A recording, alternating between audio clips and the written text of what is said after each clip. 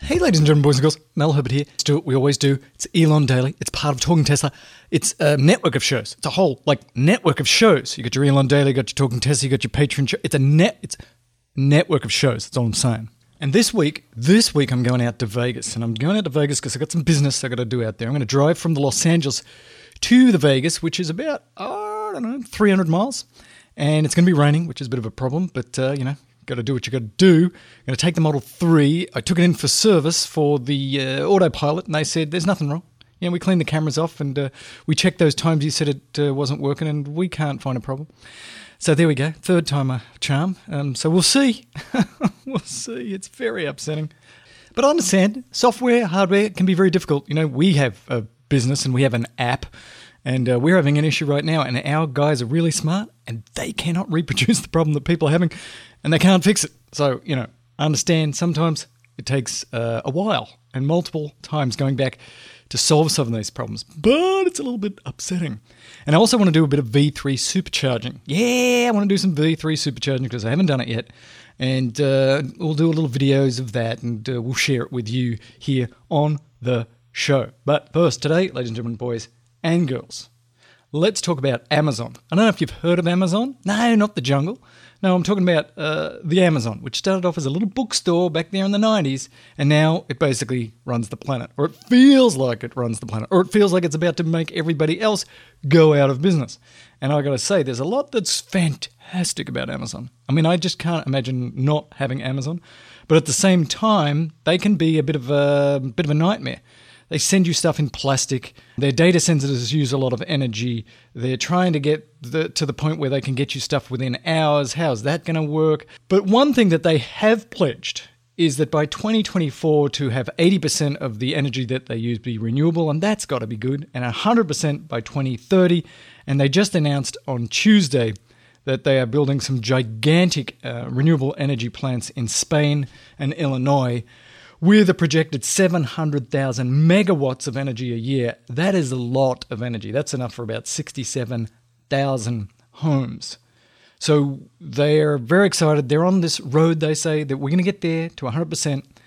Now, there are other people who are still very critical of Amazon, but anytime I hear a story like this, I want to share it because the companies like Amazon, they're so big. They are bigger and more impactful than many entire countries. They're just that huge.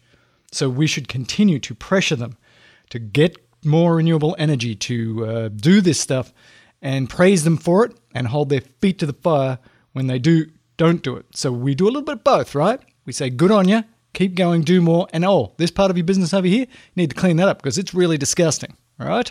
So good on you, Amazon, for this part of what you're doing. Got an article here from Inside AVs, which is actually a review of a charger. We don't talk about home charging very much, but there's a lot of different home chargers out now. But Inside AVs really likes this one called ChargePoint Home Flex. So this is a new one from ChargePoint. And for a long time, ChargePoint had an EV charger that sort of everybody loved. It sold 1 billion of them.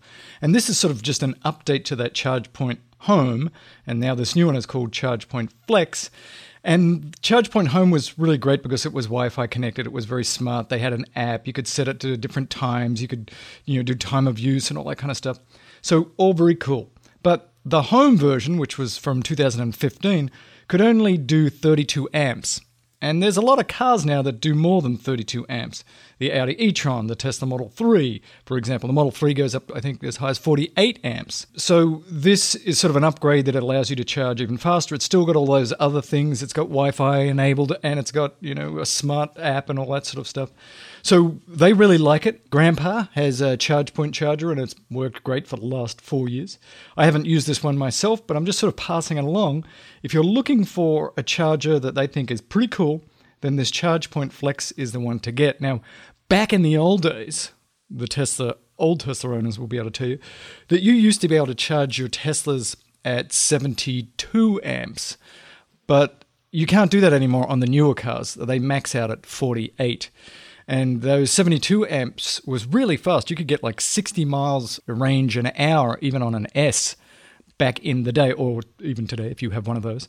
But you had to put on a 100 amp circuit in your house, and I did that, and it was expensive. Putting on a 100 amp circuit, that is a lot of juice. In fact, when I told the electrician what I wanted to do, he's like, what are you trying to do, smelt aluminum or something? What the hell is going on? I'm like, no, I'm charging my car. Now, it turns out that the vast majority of time at home, you don't need that rate of charging in most circumstances. That, 30, 40 amps is plenty. You're going to get 20, 30 miles per hour of charging. And overnight, that's all you need. Every now and then, there'd be the use case where you drove a long way north and did lots of stuff and then came home, and then you had to go south to go to the football game. And it was really nice to have a much faster rate of charge. But that, for most people, really very rarely occurs. If you've got a long-range EV like a Model 3 or an S or an X, if you've got 300 miles range, that's usually enough.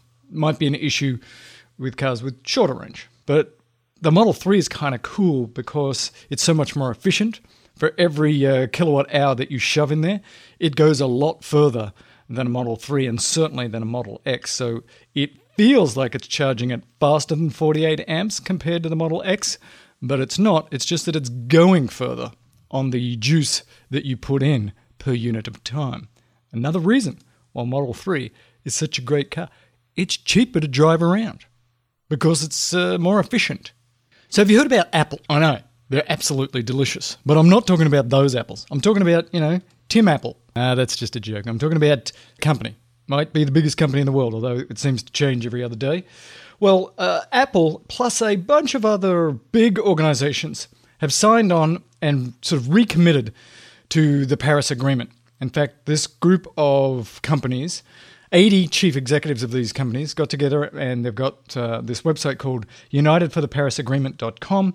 Elon Musk is part of this and Tim Cook is part of this. They directly employ about 2 million people in the United States and about 12.5 million through connected labor organizations. And these companies are saying, we're still in. We are committed to the Paris Agreement, and we are trying to be as renewable as possible, try and reduce our carbon footprint as much as possible. And this is all very good. And they're also sort of sending letters to, the White House and other places saying, we need to get back into this agreement. What the hell are you thinking? So if you want to go on and see what they're saying and what they're doing, go to unitedfortheparisagreement.com, and it just makes me feel good. Like I said before with Amazon, you've got some big companies here that are saying, we see the threat, we understand science, and we're going to do our part to help. So you've got Tim Cook, you've got Elon Musk, you've got Patagonia's in there, you've got big Disney. Oh, it makes me happy. Shall we end on that happy note? We should end on that happy note.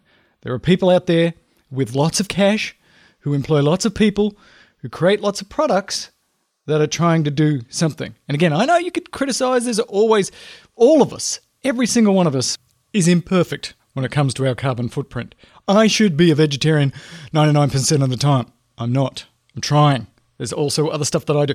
We all can hang our heads in shame, but we should do what we can. So I like this. It makes me happy. All right? I like to be happy. Ladies and gentlemen, boys and girls, my name's Mel Herbert. The show is Elon Daily. It's part of the Talking Tesla network. It's a network of shows. Maybe I'll talk to you tomorrow. I don't know, because I'm going to Vegas. I don't know. But maybe I'll do some recording in the car. Herbert out.